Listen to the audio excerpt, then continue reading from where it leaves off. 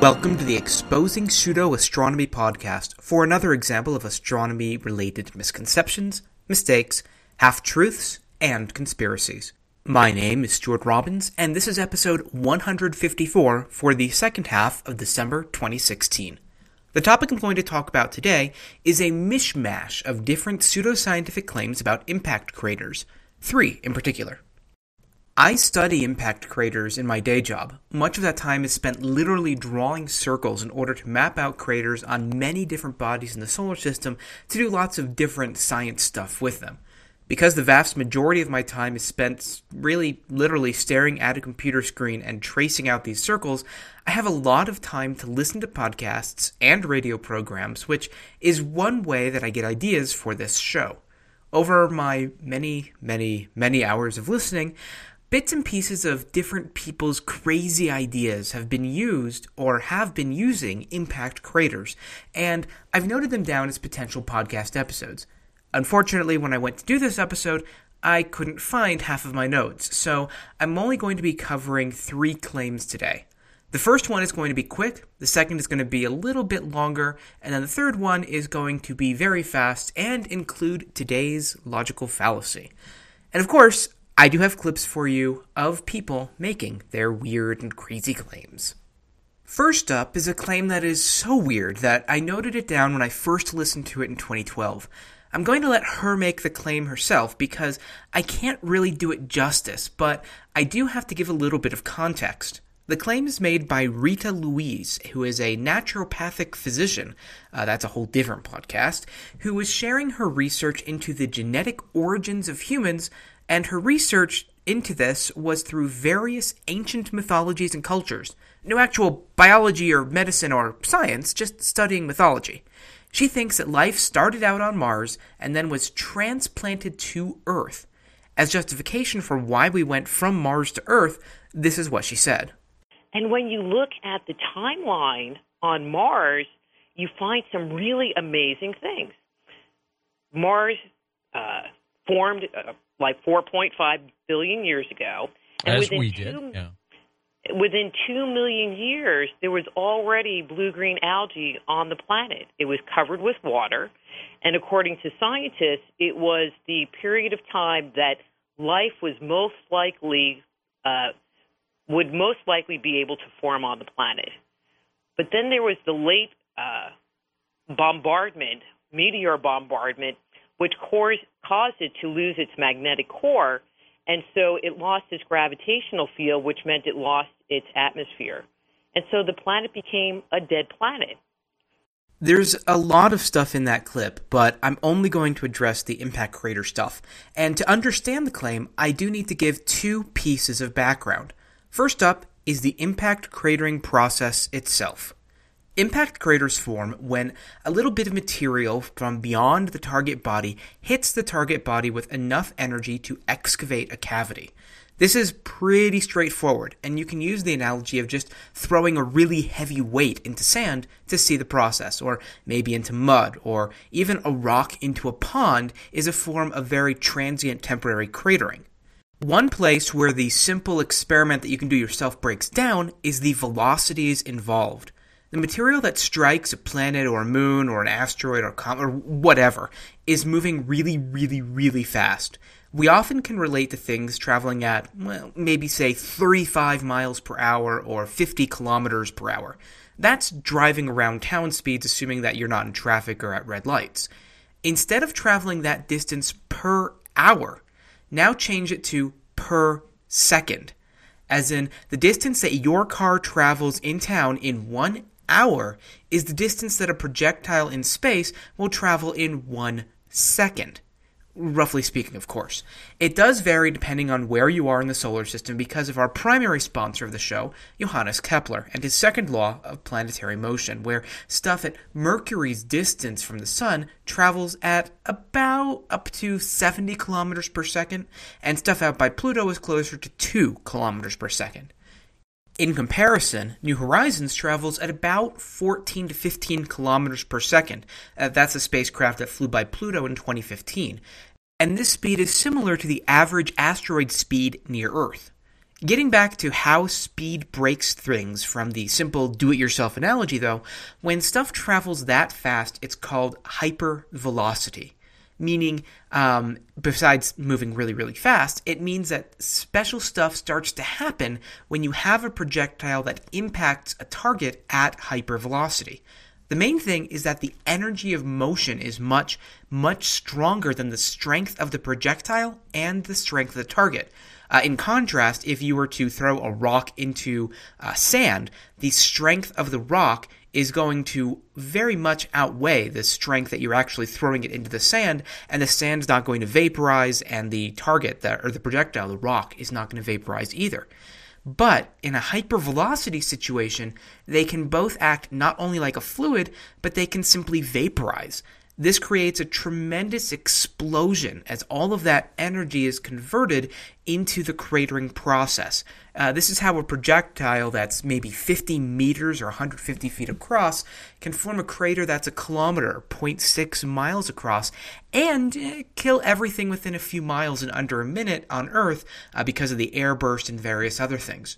This also means that very little of the initial projectile is going to survive, and that much of the properties of that projectile will be lost, like its density, the material that it's made of, and even the impact angle itself. All that really matters is going to be that energy. Unless the projectile hits the target at less than 5 to 10 degrees relative to the surface, you're going to get an almost perfect circle in an idealized target. I say idealized target because a good counterexample is Meteor Crater in northern Arizona. It's that 50-meter projectile formed a 1-kilometer crater, but it's not a circle. It actually looks kind of squarish, and that's because there were pre-existing faults in the Earth's surface, and those helped guide the formation of the crater. With that said, you only get a crater that looks like an obvious ellipse if the projectile hits at almost that glancing blow angle. Otherwise, the hypervelocity impact and subsequent explosion is going to be really close to axisymmetric, and so you're not going to get an elliptical crater. This is why, when you look at, say, the moon, most craters look like circles, even though the average impact angle is going to be about 45 degrees. The second way that the do-it-yourself analogy breaks down is how big these suckers can get. Impact craters scale in size from micrometers to thousands of kilometers across. That's a huge range of scale, and it's seriously hard for any of us to wrap our heads around what happens when a projectile that's, say, tens of kilometers or miles, really doesn't matter at that point, across, hits a planetary body at a hypervelocity, and what's going to happen next. It's especially hard to understand what happens when the projectile is within, say, a factor of maybe 10 of the size of the target. So say the moon is, about 1,739 kilometers across in radius. So let's say a projectile that's 100 kilometers hits that target. That's really hard for us to imagine. And with that in mind, tuck it aside.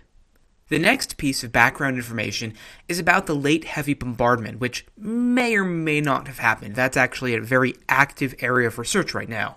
From the standard model of solar system formation, lots of material comes together to form bigger objects, and this process continues as objects continue to grow. Eventually you get a planet, and you still have lots of potentially large leftovers from planet formation. Those leftovers keep hitting planets and the moons, and it's what we call the early bombardment or late-stage accretion.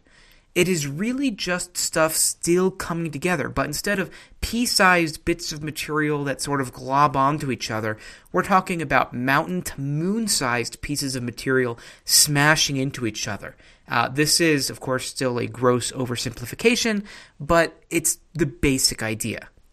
Most real science models of solar system formation and evolution then have the impact rate quickly slowing down as these leftovers are removed, either by hitting other objects that we still have, like Earth or the Moon or Jupiter, or being thrown out of the solar system in the same way that we use planets today to give our spacecraft gravitational boosts to get to higher speeds.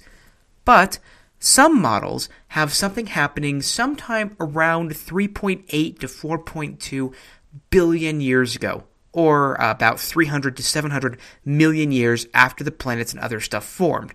And when I say this time period, some models say that it actually took this entire time period, and some models say that it was a very fast spike, maybe tens of millions of years long, that happened at some point in that time period. There was evidence for this in samples from the Apollo missions, but reinterpretations of those with modern techniques, and actually gathering new data with modern techniques, are now suggesting that the evidence that was found during Apollo era isn't actually there. But there's also some dynamic evidence for this, which I'm going to hopefully talk about in a later episode with an interview with one of the guys who wrote the original paper on this. Anyway, what people think, and some people don't think, happened during this time period was that there was a very large spike in the impact crater rate in the inner solar system due to maybe a couple of different causes, or perhaps just due to one cause. Again, the jury is still out on what the cause is, even if it did or didn't happen. But what's important for this episode is that if that happened, and even if it didn't happen, the phenomenon that maybe happened is called the Late Heavy Bombardment. Late because it was around 500 million years after solar system formation, and heavy bombardment because a consequence of whatever may or may not have caused this was that we got a huge spike in the impact rate, including of big objects. If this happened, it's when we think most of the large basins on the moon formed, many of which on the near side are filled with dark lavas, which you can see with the unaided eye from Earth. These are impactors which were tens of kilometers or miles across, up to maybe over 100. This would also have been a reset time for Earth, pretty much sterilizing the surface if life had already gained a foothold, because so many large impacts in such a brief time would probably have heated the surface too much to support life. And so, with those two pieces of background, let's get back to the claim, and I realize at this point that this first claim is not as fast as I thought it would be.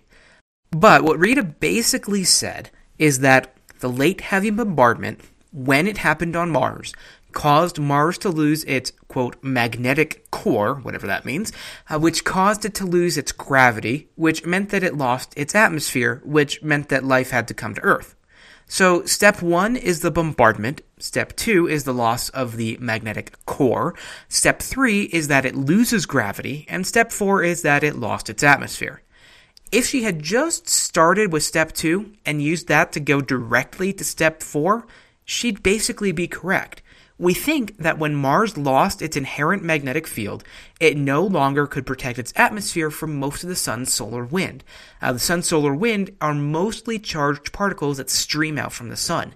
Each molecule from the sun that then hits a molecule of Mars' atmosphere can give it energy.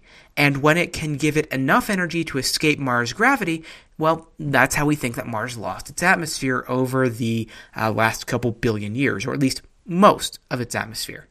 But step 1 does not cause step 2, and step 3 never happened. I'm not quite sure how you lose gravity. Step 3 is Mars still has gravity. Gravity has absolutely nothing to do with a magnetic field, and gravity is an inherent property of matter, period.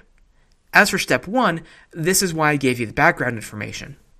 The Late Heavy Bombardment, or LHB for short, must have happened on Mars if it happened on Earth's moon and at Earth. It would have created many large craters on Mars, but those large craters don't affect the core of the planet.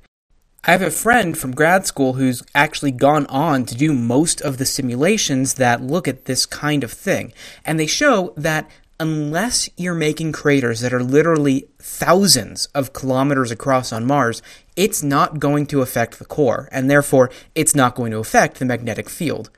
On Mars, we have 2 known craters, maybe 3, that are thousands, plural, of kilometers across. The possible one dates back to almost the planet's formation, and we know that Mars had a magnetic field after that. The other dates to maybe about 4.3 billion years ago, and it's magnetized inside of the crater, so we know that the planet had a magnetic field after that impact.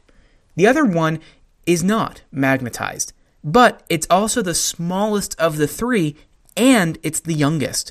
So we could say that maybe that crater formation killed the magnetic field, except that if it would have, then the other two, which are larger, should have. So instead, we say that this particular crater formed after the magnetic field died. And I should note that I'm intimately familiar with this particular research because a pair of papers came out in 2013 on the magnetization of these large impact basins and when these impact basins formed. One of them I was first author on, and the other one I co-wrote. So there's no evidence that these big basins affected the magnetic field in the way that Rita claimed. And I left out an important part. What the real science research shows is not that the giant impacts would kill the magnetic field, but that they would restart the magnetic field. Rita is claiming the exact opposite.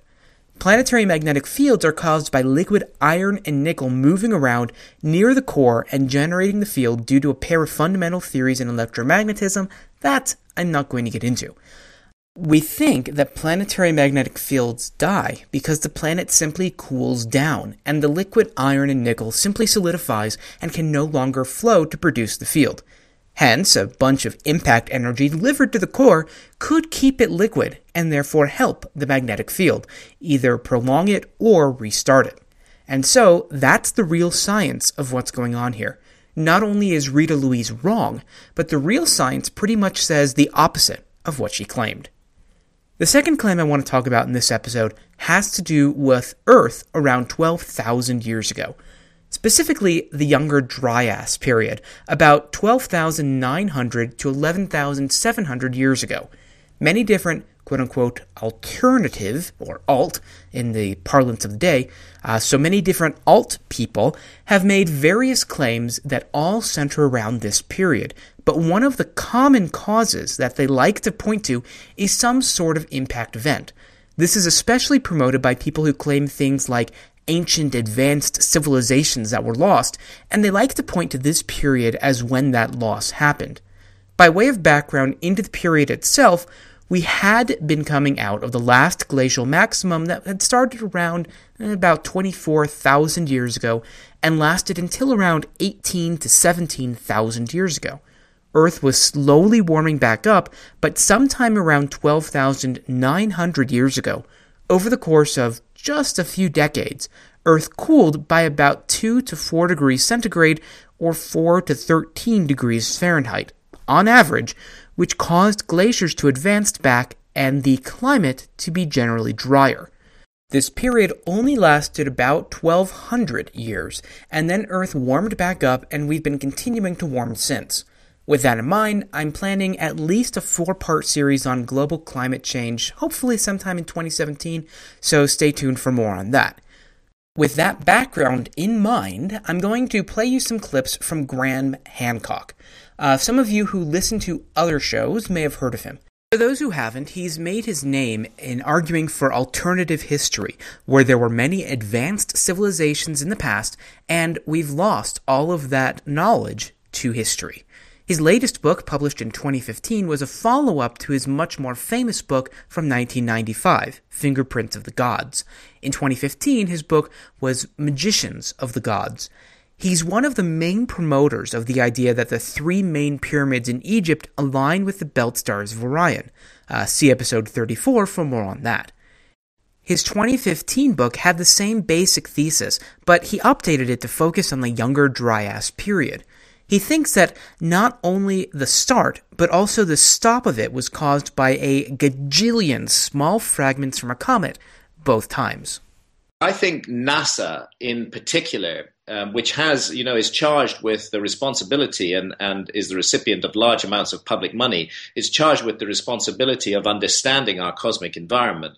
NASA is very misleading on the issue of the dangers that surround us in our cosmic environment. It gives the impression, that there is no real danger to the Earth from comets or asteroids, and that if there is a danger, it's millions or hundreds of millions of years away. And this is completely incorrect. We actually live in a very hazardous cosmic environment. And a great many responsible astronomers are drawing attention to this, and drawing attention in particular to what's called the Taurid meteor stream, which is this huge meteor stream, 30 million kilometers wide, that is the debris trail of the comet that hit us not once, but twice, 12,800 years ago, 11,600 years ago. And as a matter of fact, a bit of that debris trail of that comet hit the Earth much more recently on the 30th of June, 1908, the so-called Tunguska event. There are two things to say about this clip. First is the conspiracy about NASA. It's pretty much the exact opposite of what he says. NASA, as a policy, has been maintaining for years, if not decades, that we are going to be hit by an asteroid or comet, and that the only way to know when is to fund them to continue to do searches for potential impactors. But NASA gets, at this point in time, less than 0.5% of the U.S. annual federal budget, and asteroid searches get cut just as everything else gets cut. Second, there is, in reality, absolutely no evidence that what Graham Hancock said here is true about the Taurids. I'm going to continue that line of thought after I play this next clip, which comes after the host asked about whether there was evidence for his claims from impact craters. Because obviously, if you're getting hit by a comet or an asteroid, you should expect there to be a crater as a result. The impacts, the primary impacts, were in areas that don't leave massive craters, and I'll explain this. However, craters are now being found. The primary impacts 12,800 years ago were on the North American ice cap. And this was the Ice Age, 12,800 years ago, and the North American ice cap was still a couple of miles deep at that time. It had thinned out over the previous 20,000 years or so, but it was still a couple of miles deep. And you have at least 4 objects in the range of half a mile to a mile in diameter coming in at 60,000 to 70,000 miles an hour and impacting the ice cap. The craters are excavated in the deep ice. They cause a massive melting of the ice cap, and the craters effectively vanish. They're transient. They're no longer in the ground. But what you get is shock effects under the ice, and those shock effects, now that all of the ice has gone, as is the case today, can be measured on the ground. And in areas just outside the ice cap, in the northeast of North America, 4 distinct craters have now emerged that date back exactly to 12,800 years ago. So the question of craters is in the process of being answered by the team of more than 30 scientists who are working on this problem. With that out of the way, I had a thought to continue from before this clip, and that's about the Taurids.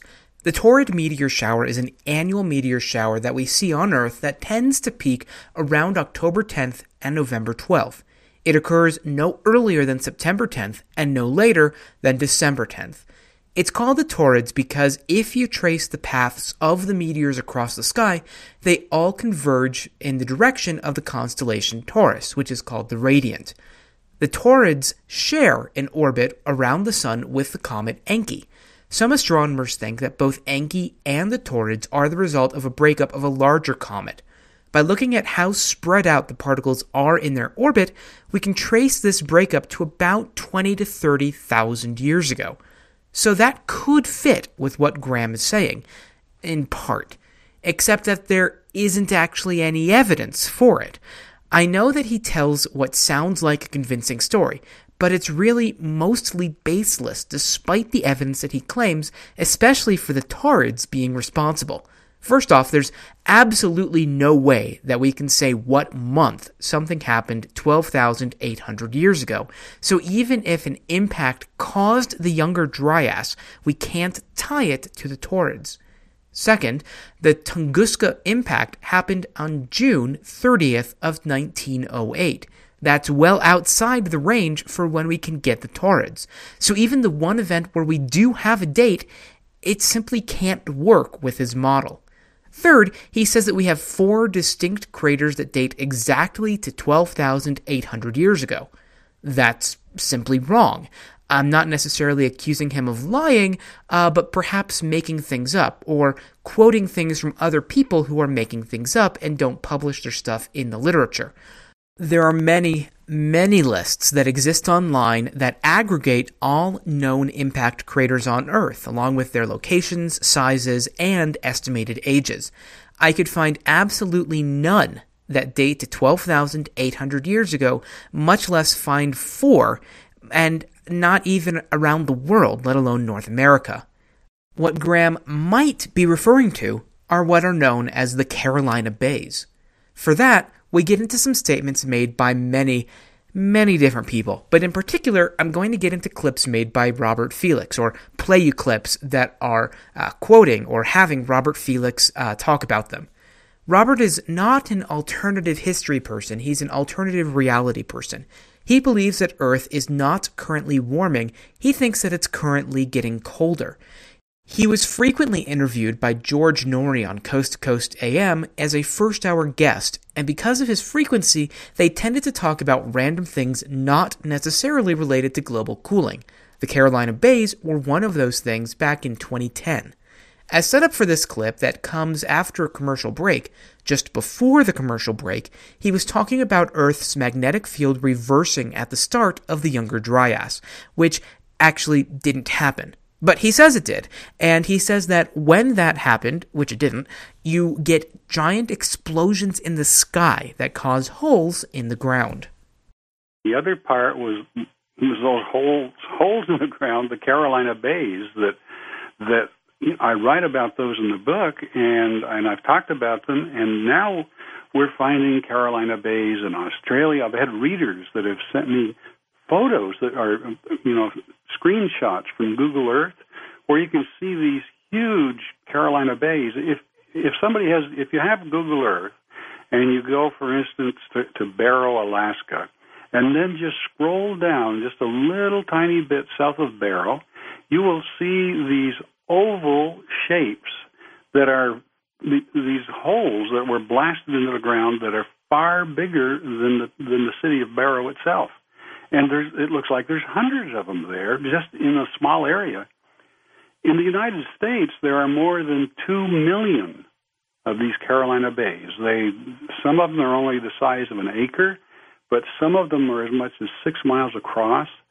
Now, it used to be that scientists thought that not scientists, but just regular people, they look like swamps from the ground. Yeah. But when the airplane was invented and people were able to fly over, they realized that all of these oval swamps are all oriented in the same direction, north and south, and that some of them actually overlap each other.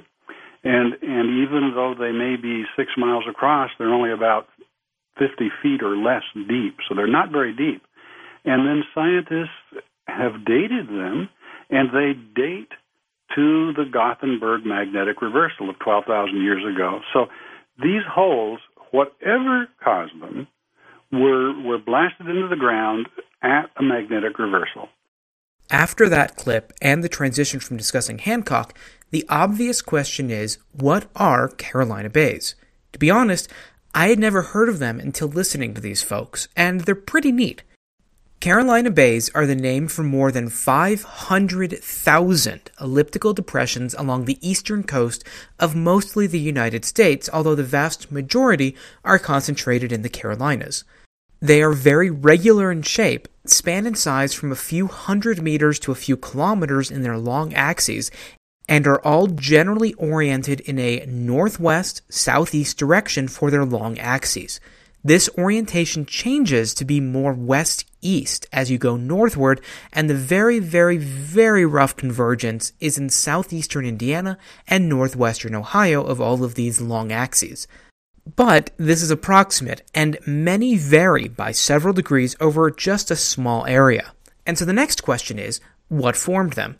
This is highly debated. Clearly, Robert Felix is claiming that they were caused by an extraplanetary impactor, either swarm or something that broke up in the atmosphere and created individual craters. And he thinks that this happened about 12,000 years ago to explain the Younger Dryas. It's possible that this is what Graham Hancock was also referring to, and many, many other alternative folks who make this claim as well. But there are problems with this, and I say that as a person who sees a circular feature on a planet and tends to think it's a crater first and ask questions later. But geologic context matters, and the standard things that we've learned about cratering throughout the solar system still apply, as do the methods of dating them. First off, the dating. Many different techniques have been used to date these features. To give you the answer first, none of them come close to 12,800 years ago. Studying pollen trapped in the rims of these features gives ages around 75,000 to 134,000 years ago. Using principles of stratigraphy, see episodes 137 for more on that, we get ages of around 27,200 to 36,000 years old. Using optically stimulated luminescence dating, we get 80,000 to 100,000 years old.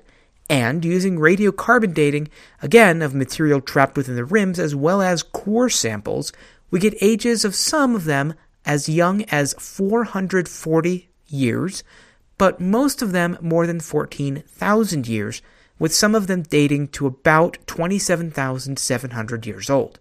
So in other words, while these different methods tend to disagree, they were mostly sampling different bays, and so they have a range of ages, anywhere from maybe 500 years ago for some, but most of them at least 27,000 years old, and potentially more than 100,000 years old.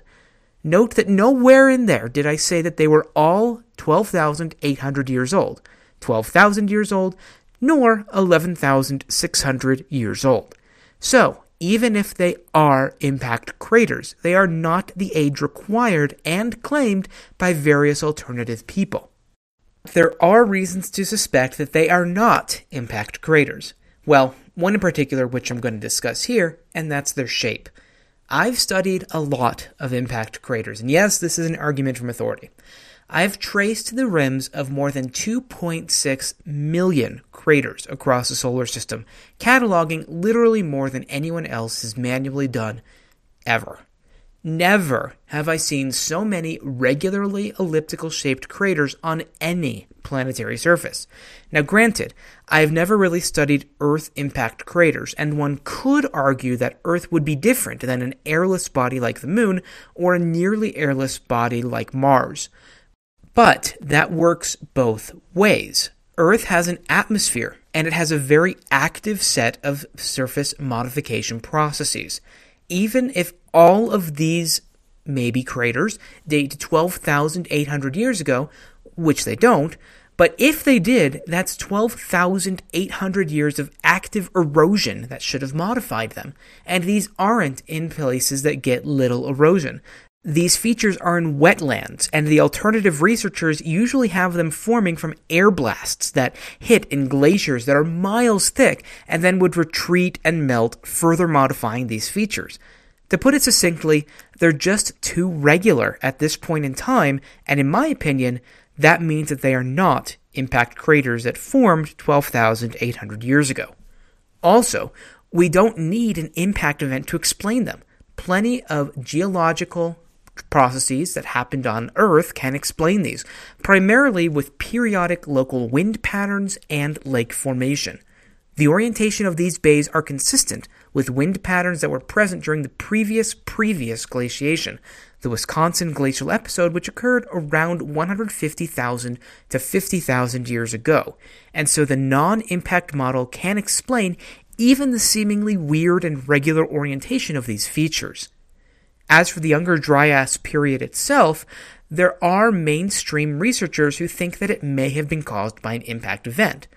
Evidence for this comes from concentrations of material often attributed to terrestrial impact events in layers of rock that date to roughly 12,800 years ago, such as concentrations of platinum, nanodiamonds, and carbon. However, this is not conclusive, and those who study the Younger Dryas do not have a consensus yet. Criticisms of the impact idea come from claims of incorrect dating of the layers and lack other evidence of events that one would expect, such as a decline in the population of native populations in North America that could be linked to that time. We simply don't see it. In terms of the dating, when other researchers went back to the sites that people had claimed to show these increases in material linked to an impact, they found that very few, if any, of them actually dated to the Younger Dryas. These papers are as recent as 2014 and 2015, so as I said, there is still an active area of research in this area. The perhaps mainstream explanation for the Younger Dryas is changes in ocean currents, specifically the North Atlantic Conveyor Current, which circulates warm waters from the equator northward. This could have been disrupted by an influx of fresh water due to, in part, us coming out of the previous ice age. As the glaciers melted and deposited their water into the ocean, this could have disrupted the important ocean currents that help regulate temperature on our planet. Another, probably less mainstream idea is that the jet stream changed due to changing topography as miles of ice melted, and this changing of the jet stream also disrupted that important temperature regulator.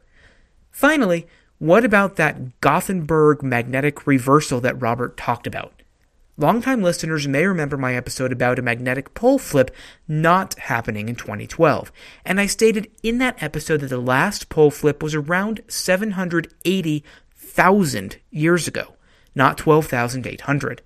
But there have been what are called geomagnetic excursions since that time. A magnetic excursion is when Earth's magnetic field, the global field, stays intact, but it may lessen somewhat, and the pole may migrate a significant amount, and in some areas of the planet, the polarity of that field may change orientations.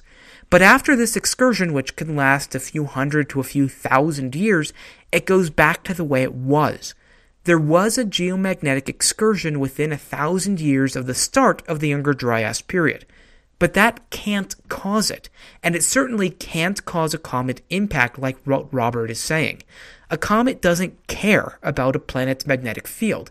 Not only is a comet not magnetically charged, but a comet is moving way too fast to have the field do much of anything, especially to prevent it from hitting a planet.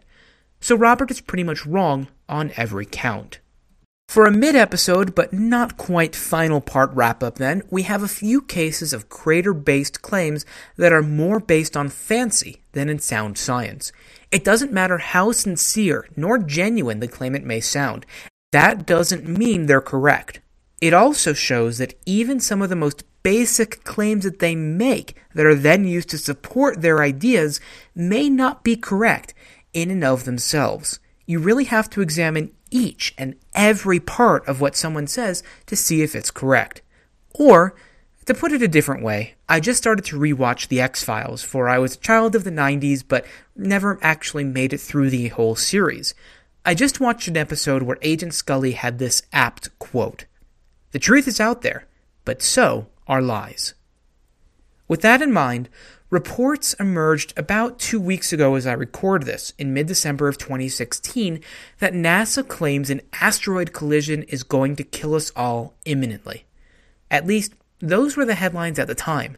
As I write and record this episode 2 weeks later, at the end of December, those headlines have been changed to things like, NASA scientist warns we are not prepared for surprise asteroid or comet impact.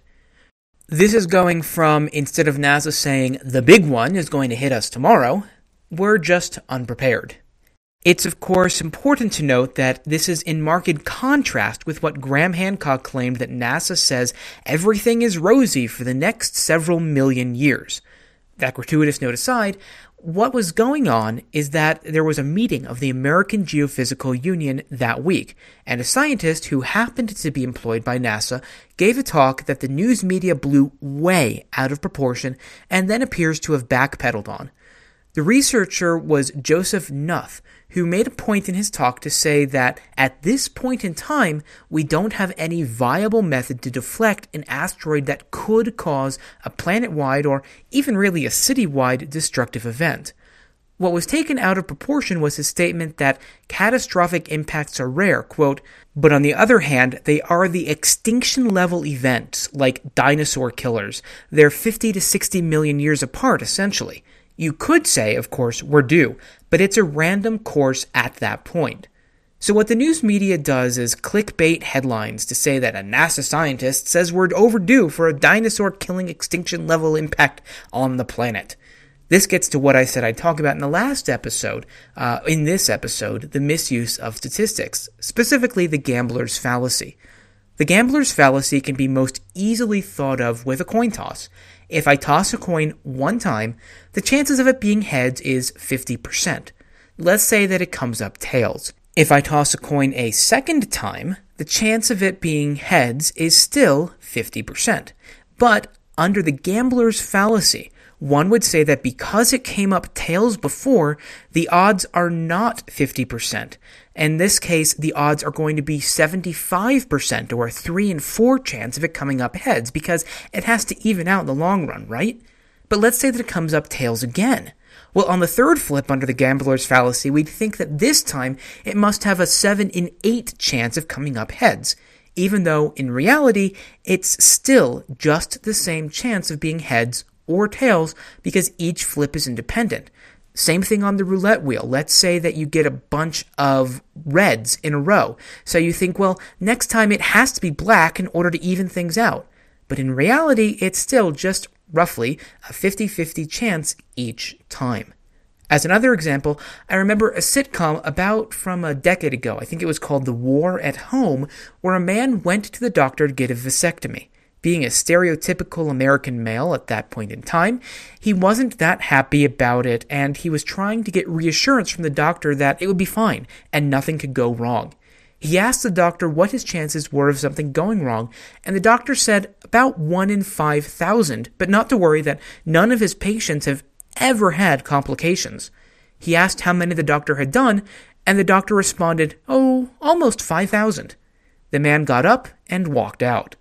That's the gambler's fallacy because he incorrectly thought that if his chances were 1 in 5,000 and the doctor had done 4,999 without a problem, then that meant that by the 5,000th there would be a problem, and because he was number 5,000, he would be the one with complications. The exact same thing applies here with asteroid impacts. Let's say that the numbers are correct, and Earth faces an impact event of a 10-mile-wide asteroid roughly every 50 million years. But we haven't had one in 65 million years. It's the exact same gambler's fallacy way of thinking to say that we're overdue for a hit. The odds of getting hit any one year are exactly the same as the previous, about 1 in 50 million. It's only when we look at the very, very long time scales, like in this case a few billion with a B years, that we can say that there are this many hits in that amount of time, and so on the average it's one hit every 50 million year time period. So that's the story behind these recent claims that you may have heard about, or if you're listening to this in the far future, yes, I'm talking to that listener who just picked up the show in 2018 and has been binge listening to me for 20 hours straight, then you know what's going on with this kind of claim.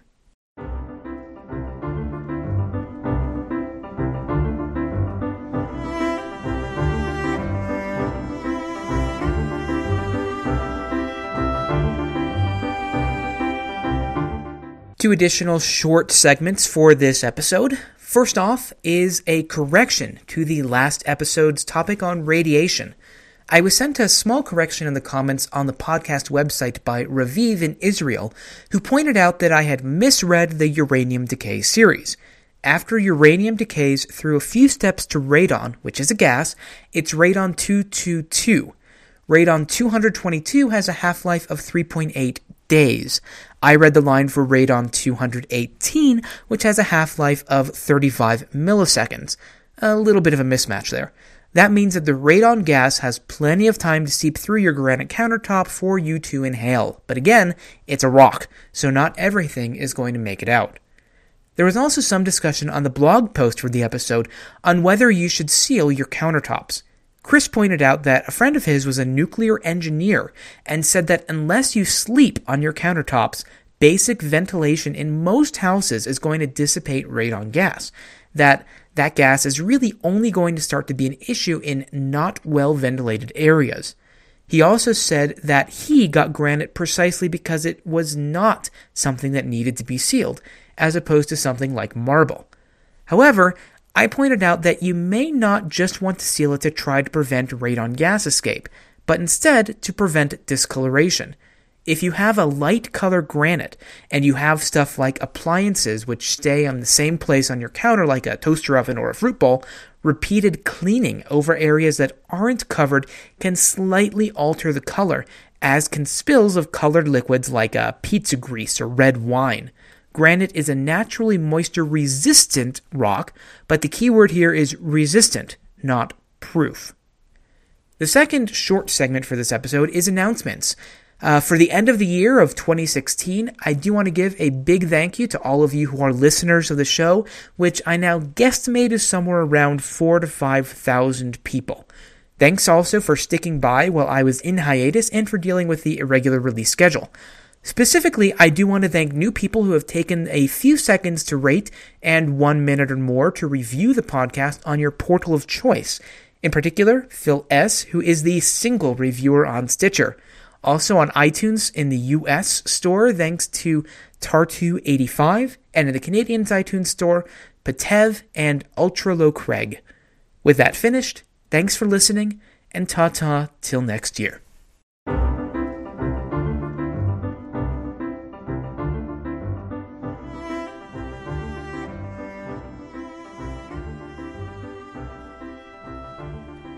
That wraps up this topic for the 154th edition of the Exposing Pseudo-Astronomy podcast. Thank you for listening, and I hope that you enjoyed it and learned a little at the same time. For more information about the podcast, please visit the website at podcast.sjrdesign.net. If you have any feedback, please use the feedback form on the website or send an email directly to podcast@sjrdesign.net. You can also leave a comment on the page for this episode on the website, on the blog post for the episode, on the Facebook page of the podcast, or you can tweet me at pseudoastro or at drastrostu, Dr. Astrostu, if you want my personal Twitter. I do read every message, and I appreciate the feedback. If you have suggestions for topics, please feel free to make them. And also, please write a review and rate this podcast on iTunes, Stitcher, Overcast, Google Play, or your podcast website or service of choice. If you liked it, then tell friends, and, using family, tell a couple random people that you may never meet in real life.